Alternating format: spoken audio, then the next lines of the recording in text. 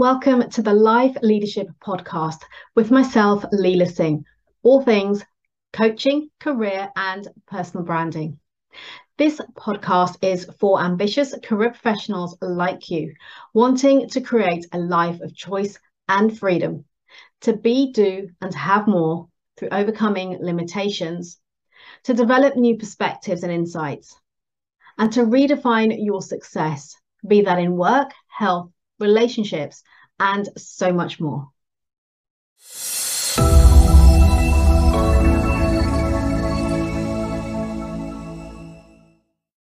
Hi there, good morning, good afternoon, and good evening, wherever you are watching from in the world today. Welcome to Live with Leila. My name is Leila Singh. I'm an executive career and personal brand coach, and I work with career professionals, typically in the technology industry, who are looking to overcome their limitations and uncover their true potential, and ultimately creating new possibilities whilst showing up as the best version of themselves. So, who's our special guest today? Well, as part of this week's International Women's Day celebrations, I am in conversation with Isabella Bovio, a leader in the technology industry, where we will be talking about today career transition. So if you're someone who's thinking about a career transition, you want to be listening up, because we're going to share about the importance of nurturing relationships to enable those transitions to be a lot easier. We're also going to look at how to overcome challenges of changing careers or changing the kind of roles that you're in. And Isabella will be sharing her experience in a world, a male-dominated world, as a woman, as a mother, and the challenges and the issues that she's overcome and how she shows up in that space. We'll also look at why it's important for you to take responsibility for your career as well as your pay increase and the promotion, and explore the value of having a women's network in your organization. A little bit of an intro on Isabella and who she is. So Isabella has shaped her corporate career in finance over the last 20 plus years across different countries, starting out in Italy, moving to Luxembourg, working there for several years, and now based in London in the UK. She's also worked across diverse industries, namely banking, confectionery, and currently in the technology sector. She's got a wide breadth of skills, knowledge, and experience gained in the areas of asset management, treasury, commercial sales, finance, and US GAAP accounting. She has recently been promoted to finance director based in London at DXC, a global information technology and consulting company headquartered in the US. She's a passionate people manager and a keen and effective leader with strong personal leadership traits. I first met and worked with Isabella back in 2009, 2010, when we were both working together in HP Treasury. So I'm going to bring Isabella in now. Isabella, hi there. How are you? I'm good. Nice to see you. Likewise, it's great to have you here. So thank you so much for joining me today. So I'd like to dive straight in and have you share with us about your career transition from treasury to finance, how that came about, and what assisted you in that transition in terms of what you had to draw upon. Yeah. So where I was when we actually met, Lina, HP Treasury. I had been in Treasury for a few years, at Ferrero before that, and then at HP for some time. So I really wanted to explore the other functions within the broader finance organization. So what did I do? I shared my thoughts with people around me, and when I say with people around me, it's clearly people who I had built a strong connection with, relationship with at work. And by speaking with them, it was also helpful for me because I wasn't clear exactly where I wanted to go.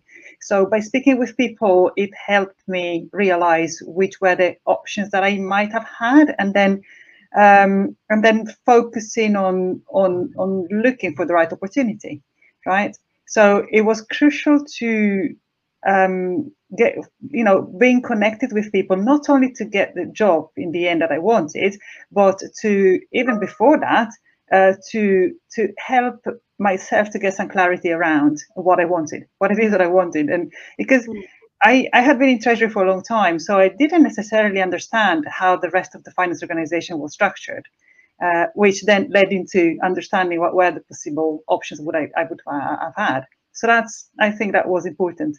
Linking in, sharing thoughts, and linking in with the right people. Yeah. So I think what I'm hearing from that then is, first of all, as you said, understanding what is out there. So speaking to people in other teams, in other departments, to understand what kind of roles there are, what they do, what their experiences are of that. And also drawing upon the relationships and nurturing the relationships you already have to be able to have those conversations. Correct. So that's, so then tell me, with respect to the move that you made, how that came about. And I'm going to be honest here with the audience. This is something that, I was working with Isabella around this time as well. So I'm very familiar with this, but I think it's a really powerful story in terms of how that came about. And something that I talk about a lot. So I'd love for you, Isabella, to share that. Yeah. So as I said, after having kind of come to a point where I realized where I wanted to go, then I got the opportunity of moving into a commercial sales supporting role from a finance perspective, and I moved across. So it wasn't necessarily, I must be honest, you don't know a job until you are in the job, right? Mm-hmm. You've heard of it, you might have worked with people that are in the job before, but from a different perspective.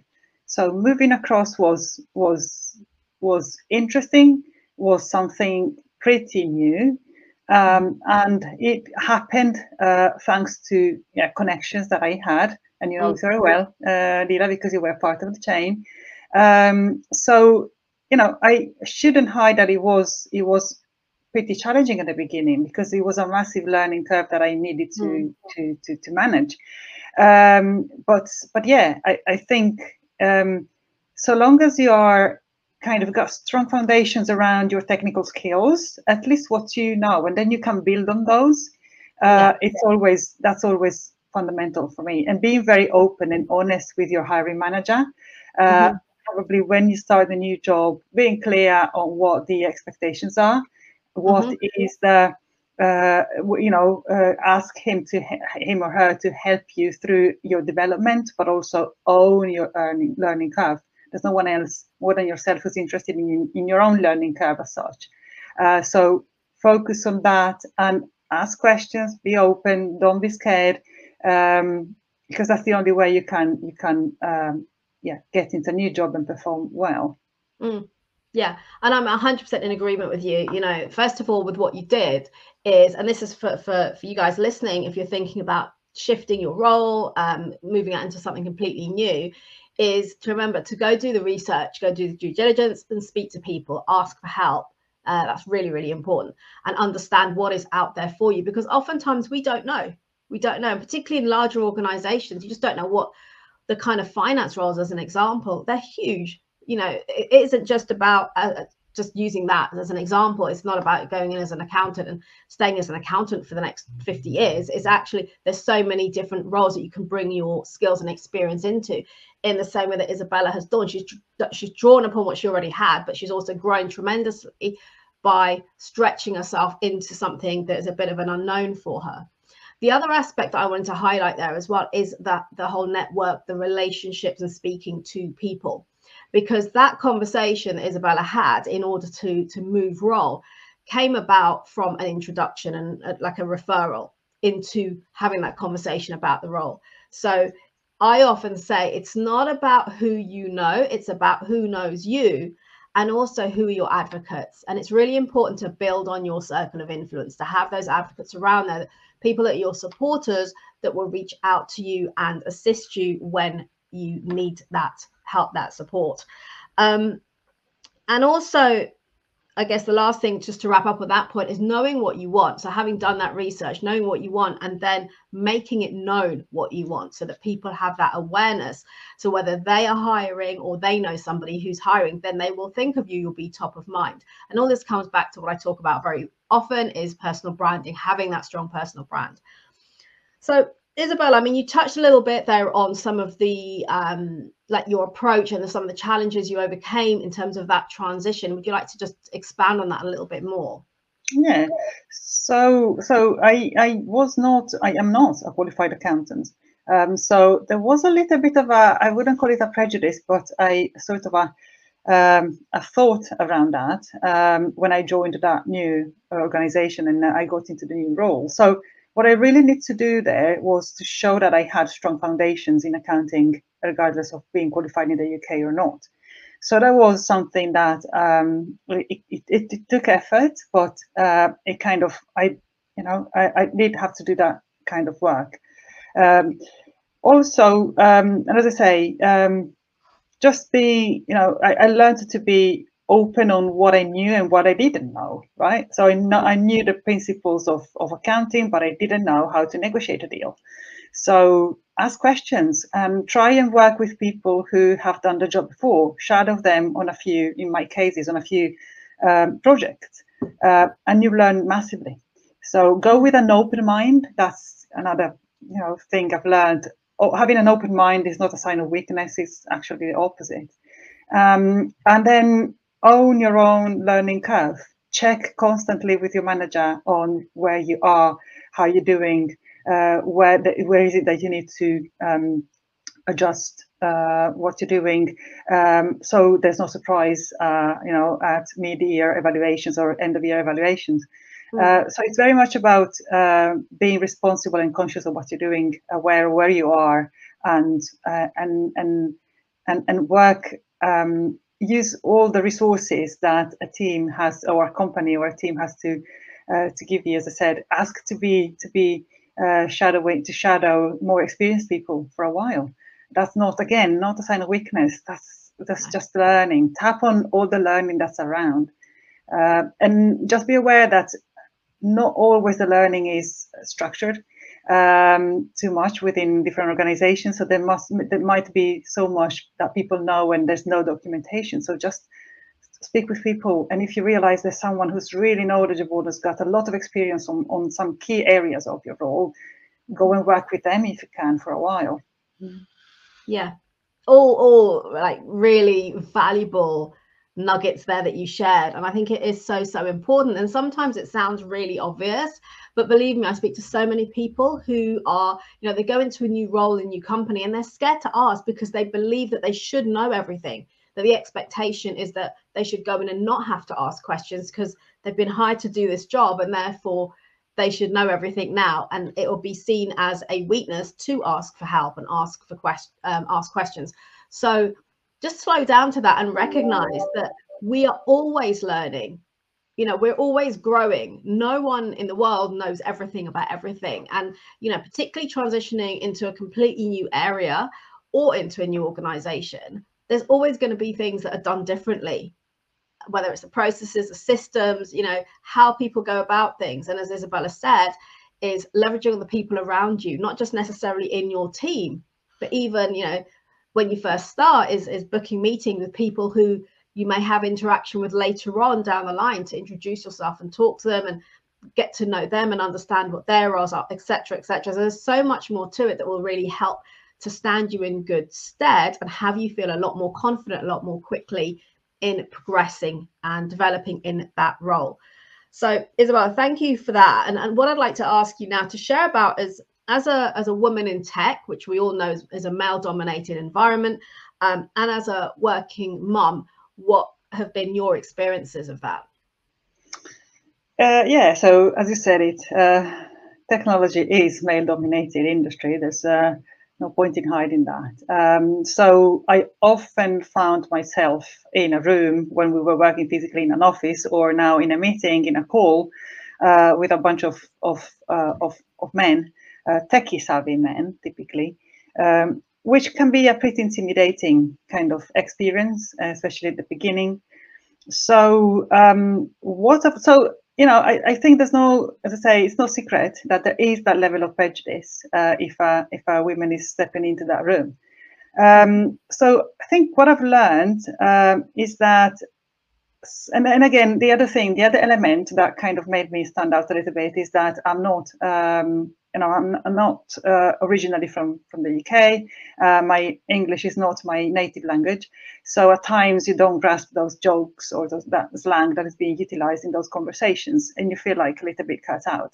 At times it's done. You got a feeling it's being done deliberately, right? So, as I said, it can be a pretty intimidating experience at the beginning, but so probably that's the what we can call it as the advantage of being a woman in tech. Having said that, what I've learned is that the moment when you assert yourself through, though practically, I mean, you need to show probably to put a little bit more effort in showing how much of what's your value, how you can contribute to the discussion in that room, how you're as key in the conversation that's being held at that table. In that moment, I think you've done the bulk of the work in kind of taking down that initial barrier, because from that point onwards, you feel more confident. I started feeling more confident and comfortable in those situations, and people around me, men or women, they knew that I could contribute to the conversation in an effective way. And so that all that discomfort that was there at the beginning went away, right? So it is a matter of practicing. It's a matter of exposure. But just break that ice, the first layer of ice, and then things work, as normal. So that would be my experience from that perspective. If I look at my work-life balance, as you mentioned, Leila, I am a mother of a 7-year-old boy. I've been extremely lucky to be working for a company that's allowed me to work from home pretty regularly in the last few years. So I was able to organize my drop-offs and pick-ups in the afternoons or in the evenings. But having said that, I'll be very clear. I never took advantage of that. So the real secret is to work smart. You need to be organized. You need to be focused on your deliverables, regardless of whether you're working for 4 hours in a row or 3 hours and taking a break of half an hour to do family-related things and then pick up again. But you need to be very accountable of what you're doing, and the quality of what you do must be at top levels. So use your flexibility, but smart, right? You need to be disciplined. You need to be organized. You shouldn't be compromising the quality of your work. So again, probably in a nutshell is work smart, yeah, and accountability, responsibility, focus, and discipline. Yeah, and I again agree with you in all of that. I think it's building that level of trust. So right. By showing that you're competent, you're capable, you're disciplined, you're what's the word I'm looking for? I guess conscientious to some degree to get the work done, and building up that trust to then be able to have that flexibility and being trusted to be left to get on and make it work. Because ultimately, with a lot of companies, it's about the delivery. It's about the output, the results, and the performance, rather than you have to be sat at your desk logged on from 9 to 5 or whatever it is, right? And I think allowing, and this is for both employees and for managers to understand, I think being able to build that trust with your team so that it gives them the flexibility to be able to do what they need to do, but also then still to be able to deliver. And I think trust is the important factor here at play on both sides, is to really build that up and have that so that then the relationship works. And oftentimes I've seen situations where if there's a manager in situ who doesn't trust the team, then the team will respond accordingly because they don't feel trusted. So then they may not put in 100%. So it's at the detriment of everyone. So again, from the top down, it's creating that trust amongst team, so that flexibility can work for everyone, but ultimately the work gets done. And I think it's really important what you said there about the quality of work not compromising, making it work for you in the way you need, which you, Isabella, have clearly done, and being able to work smartly. So I think that's a really important takeaway from this. And on the other side, so the first part you talked about there being in a male-dominated environment, And I've seen this before, and I think it's really important what you said there about sometimes, yes, it can be like a vulnerable situation when, you know, whether it's, as you said, not being a native speaker and not necessarily picking up immediately on some of the comments that are being made, but showing up confidently and bringing the value, speaking up and bringing the value that you have to the table and showing people what you're capable of, not just through speaking up, but in terms of the delivery, the quality of your work and what you're doing, the output, the impact that you're making, often will build up the respect to have you then just brought in as another part of the team. Would you agree with that? I agree. And also to be adding on to that, just, you know, going back to interacting with male-dominated industry and not being intimidated by these big tables of techie-savvy people. At times it can feel confusing when they talk technical language, and you're like, what are they even talking about? And the moment when you find somehow the courage to ask the question, to get, you know, more detail, or can you explain to me what this and that means? You realize that you're probably not the only one who didn't understand, but nobody had the, you know, the kind of the courage of asking the question, and you're even more respected once you've asked the question, because you're like, oh, she asked the question. So I think yeah, so I think it's very much about being open, asking questions, relaxed, and especially be kind of confident in what you know, because you will be the expert on a specific area. You cannot be the expert, as you said, on everything. So you will bring your expertise in that specific area, but you know, you will have to ask questions to understand the context of what's being discussed. And I think it is a very key skill, that the skill of being able to ask the right questions, especially in the role where I am now. I need to understand the deal inside out, and also the customer, what they want in detail, to be able to give you my advice. So yeah, being able to ask questions and asking questions, which at times you feel like, oh, I'm not comfortable asking the question because it shows that I don't know things. It's quite the opposite. You know what you are after, and you're asking the right questions. So it can be pretty a statement, I would say, right, in itself. I absolutely agree. And also, you know, there is no such thing as a silly question, right? Unless you ask the same question like 5 times, and you know, because you didn't get it the first 4 times. Yeah, I think our president in the region says that the only silly question is the question that is not being asked, and I couldn't agree more. It's really true. Yeah. Very good, very good. Thank you for sharing that. So tell me then, when it comes to your career and taking responsibility for that, what's your thoughts around that versus what often I hear people saying, and what a lot of people do, is to sit back and wait for things to happen and expect things to happen. So tell me about your thoughts on that. Well, yeah, my experience is that there's no one on the planet Earth to be more interested in your career than yourself. So, and you must own it. There's no work around that. You are the only person responsible for your own career. And I'll give you an example. Just only recently, because this has been, you know, a very common pattern throughout my whole career, and I think everyone's experienced similar things. But just only recently, I had my manager to coach me, to sponsor me, sorry, for a coaching mentorship program that was being advertised within my company for high potential women. And he would not even have picked up the advertising email had I not gone to him and said, I want to participate into that. So I did build the case for him. I myself built my case. He looked at it, was happy with that, submitted, and I got the place. So again, it wouldn't have happened had I not knocked this door and said, I want to do it.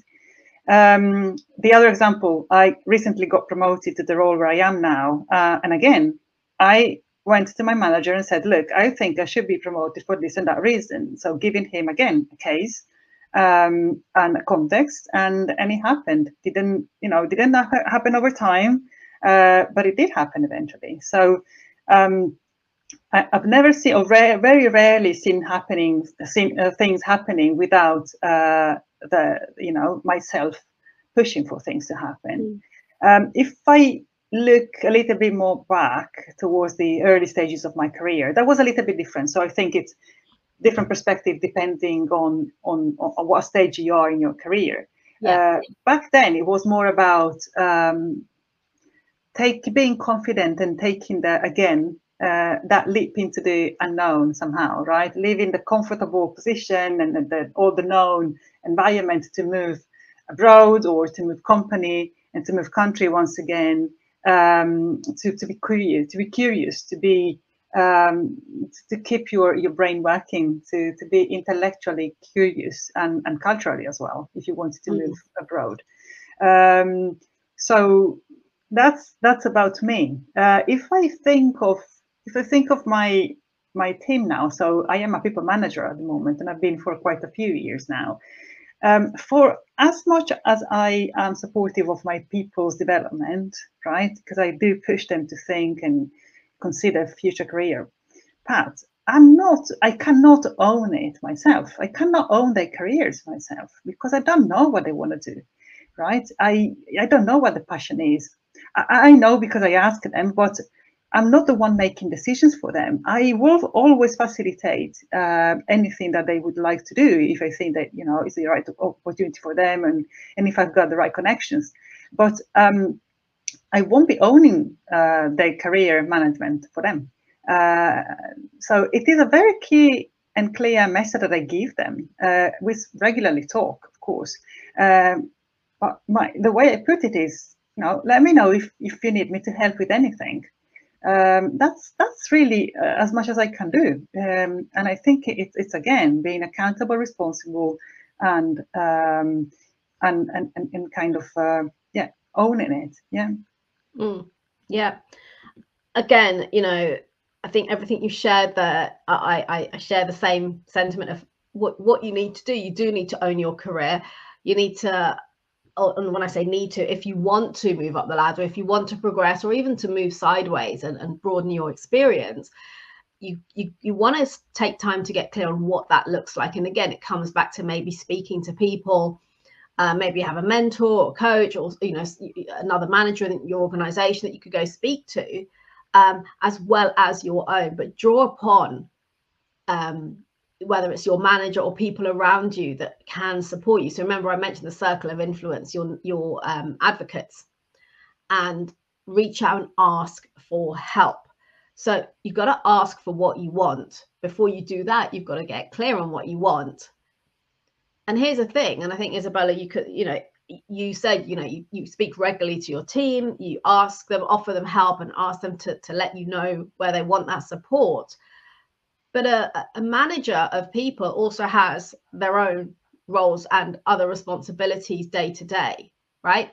So you want to be able to make yourself top of mind for when they're making that decision about, let's say, a promotion, or if there's a particular role that you would like to be considered for, make it known to people, to those decision makers, because it's not about sitting back and saying, well, they should know what I'm doing. They should know how good I am. They should know what I want to do, because there is no should. You've got to speak up. You've got to speak up, make it known, communicate with people, so that when, let's say, an opportunity does come up, you're then top of mind, because then they'll remember that conversation where you expressed an interest in that kind of a role. They'll come speak to you about it.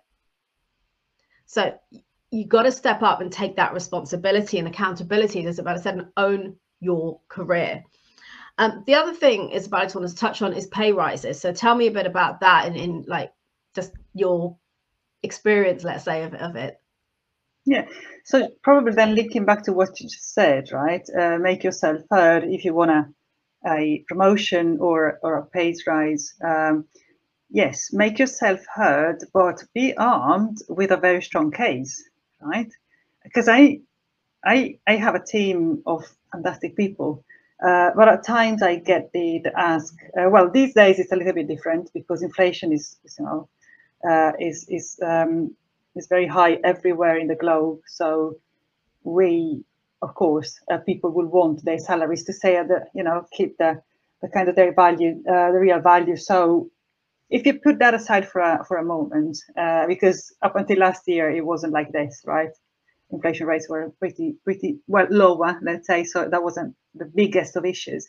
But if you think you deserve a promotion, if you think you deserve a salary increase, go to your manager armed with your case and explain why why and how you've been contributing to the value of the company, in the last year, in the last 2 years, and how is your value increasing? How is your professional skills getting stronger, and your contribution to the company is worth more? And that then should be compensated accordingly. I'm all open for that, but that is the attitude that people should have, I think. Because just only going and asking for salary increase it's a little bit of a sterile exercise. At least that's how I see it, right? I'm always, again, supportive of having people growing, and of course when people grow they deserve more in terms of compensation. But again, it needs to be associated with growth, not only because you've been so long in the role, right? That's not an argument for me, for instance. That the argument of being so long in a role goes alongside with the inflation adjustments. Fine, that's a different thing. But salary increase for merit or for performance, that's different. It needs to be based on solid foundations. It needs to be based on factual terms, right? Yeah. And, I agree. And something I talk about a lot with, clients that I work with around this is about putting a business case together. It's not about, it's not an entitlement. This is the thing. It's not an entitlement. It's about being deserving of it and being able to demonstrate that, even if it is that things didn't work out quite as you had planned, you didn't quite meet your objectives, but you overcame challenges along the way, then those are some things that you can use in that business case. And again, it is about stepping up. It's about speaking up, having that conversation with the decision makers. I've done it. I had a mentor who advised me to do it, and it's perhaps one of the most uncomfortable conversations I've had in my career. But I did it, and I was successful, and I got an increase. And you have to ask, but you also need to demonstrate why. What's the value you have brought? Not just, another year's passed, why haven't I got a pay rise? Well, what did you do over and above? Like, what additional value are you bringing to the role? As Isabella said, what is it? What is the why are you deserving of that pay rise? What are you contributing to the growth of the business? Those are the questions to be asking yourself. Sorry, Isabella, go ahead. Yeah, and I was just saying, don't take it in a negative way, right? This is not something that you should feel like you're challenged. Actually, it is an opportunity for you to show how you've contributed to the value of the company and how the company should return that back. To have you motivated and be wanting to be working with them for in the future. So it is an opportunity, not a challenge. And I hear you when you say, Leila, that it's it feels like it's uncomfortable conversations. But if you think of it, we constantly negotiate in our lives, right?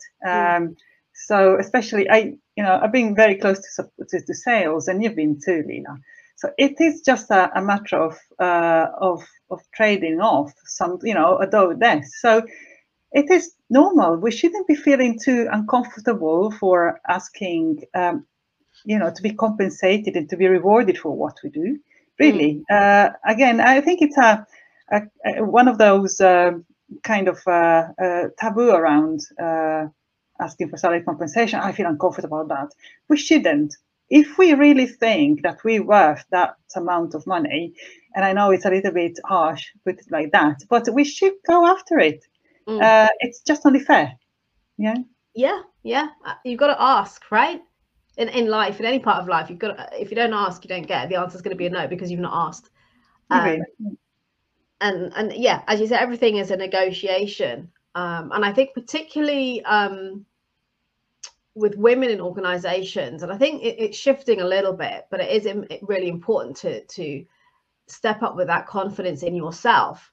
And if it's something you're struggling with, as Isabella said, it's seeing it as an opportunity to actually take a step back and look at what you've accomplished, look at your achievements, look at the progress you're making and the impact you're making in your role. Write it down, write a list of everything, keep a track of everything, you know, projects, wins, whatever it might be, problems that you've solved, whether it's internally, externally for clients. All of those things are small wins, and they're all things that contribute to helping you to reinforce your value that you're bringing, how good you are at your job. And that will instill the confidence in you to go and ask for what you believe you deserve.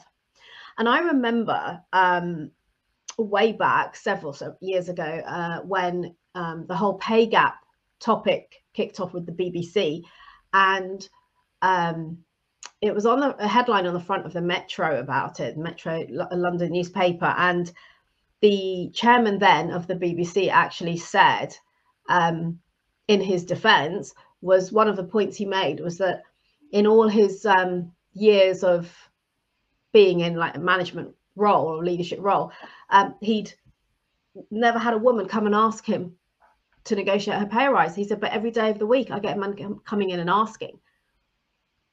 And that's the difference. We got to step up and ask for what you want, understand your value, and go have those conversations.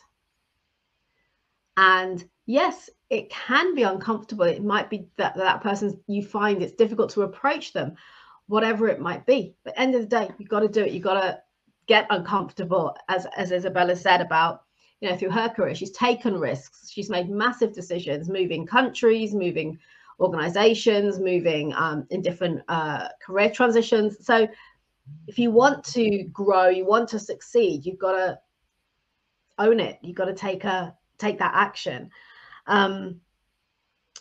So just to kind of wrap up, Isabella, tell me a little bit about how you see women's networks within organizations. What's the value that they bring? What is the benefit of having that? So I think that in general, having, you know, being allowed to spend your time in an organization, like I am lucky that I am in that position, right? My company gives me the opportunity to spend time, a few hours in the week, to network with other women, connect with other women. That's a privilege, because building relationships and expanding your network, learning from other people, be it women or men, you know, what the work is, and learning on their leadership skills, management skills. It's always, for me, it's always very important, and it adds up to my professional skills. It is important. So women can be very helpful. At times it can be the opposite between them. But, you know, go with your guts in a way. Pick the relationships that that you feel like are more genuine. Don't only look at form. So don't only think of connecting with very powerful people. Connect with as many people as you can. Give an opportunity, give a chance to everyone. You get an opportunity, because you never know. You never know. There might be people linked into other people, and they are even more helpful at some point than the top guys who don't have necessarily all the time to look after every single inbox email that I got in the inbox, right? So, and then I would say, yeah, don't only, of course, I mean, women today, well, we're celebrating International Women's Day, but network should be as wide as possible, as varied as possible.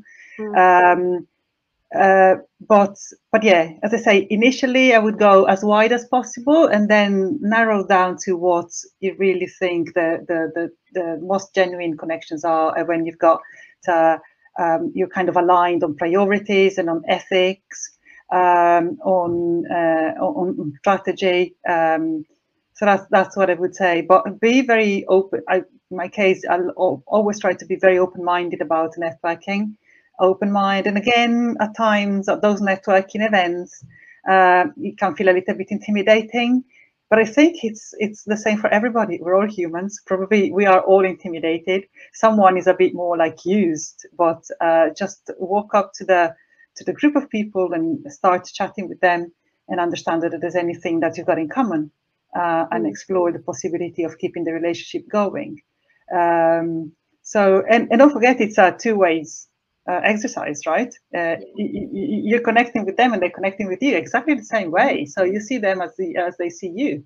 So it's people trying to work to organize their careers, or they even the work that they currently do, not necessarily thinking that they want to move, but they're trying to understand how the world works outside their own world. So that's the attitude again of open mind and curiosity, I would say. Yeah, and I love that, open-minded, absolutely, just go in open-minded, and also, as you said, go wide with the connections that you build. And this isn't just about getting a load of business cards or connecting with loads more people on LinkedIn. This is about building deeper, meaningful relationships. And how do you do that? You do that by being curious. As Isabella said, it's being curious to get to know about people, learn about people, understand what makes them tick, maybe talk to them about their career journey, depending where they're at, learning from them. And remember, I said it's not only about who you know, it's about who knows you. So it could even be that somebody who's maybe a peer of yours at the moment on a similar job level, let's say, still worth having the conversation, still talk to them, because you don't ever know where that person could end up in a couple of years' time. They could be hiring and they'll remember that conversation with you. So it's really important to keep that network wide, be open, be curious. And Isabella, I know you mentioned about it can be intimidating, walking into a room of strangers and going up to people and having conversations. One of the easiest ways to overcome that is focus on the other people. Because what we do, a little bit like public speaking, is we focus on ourselves. We focus on how we look, how we sound, what we're going to say, if we're going to sound stupid or say something silly, and so forth and so far. So it's all about us. Focus on the people in the room. Be curious. Go in wanting to meet people and build and nurture relationships. And you will find some. And you don't have to work the whole room. It may just be set yourself a goal that you're going to connect. When I say connect, build some deep relationships, really get to know somebody. Set yourself 2 people or 3 people at the next event that you have the opportunity to go to. Because as I said earlier, you never know where one conversation can take you. It can change your life in a way that you would never have imagined. And that's why I always advocate for building, for cultivating, for nurturing relationships. So important. So Isabella, thank you for sharing that. Was there anything else you'd like to wrap up with, or nuggets that you'd like to share? By the way, you shared so much in here that has been really, really insightful and I think valuable for our listeners. No, thank you, Leila. And I think you summarized what we discussed very well. So I think the key words are very much curiosity, open mind, and accountability. So that's what I would say is the 3 kind of keywords for this topic. And yeah, thank you for having me.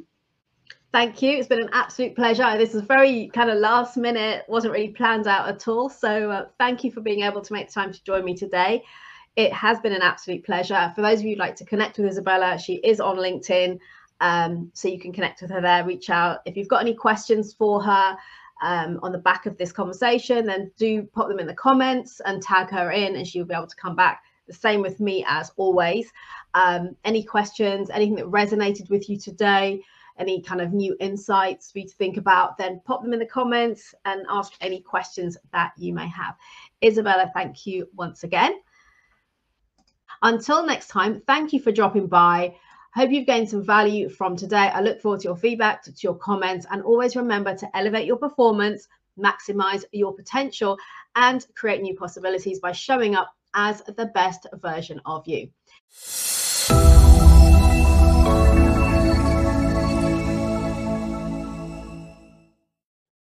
Thank you for listening. Please subscribe to this podcast if you haven't already done so. And if you enjoyed and gained value from today's episode, then do please leave a review telling us your key learnings and what you enjoyed the most. And do please share this podcast with your friends and colleagues so we can spread the word on life leadership, creating a life of choice, freedom, and new possibilities.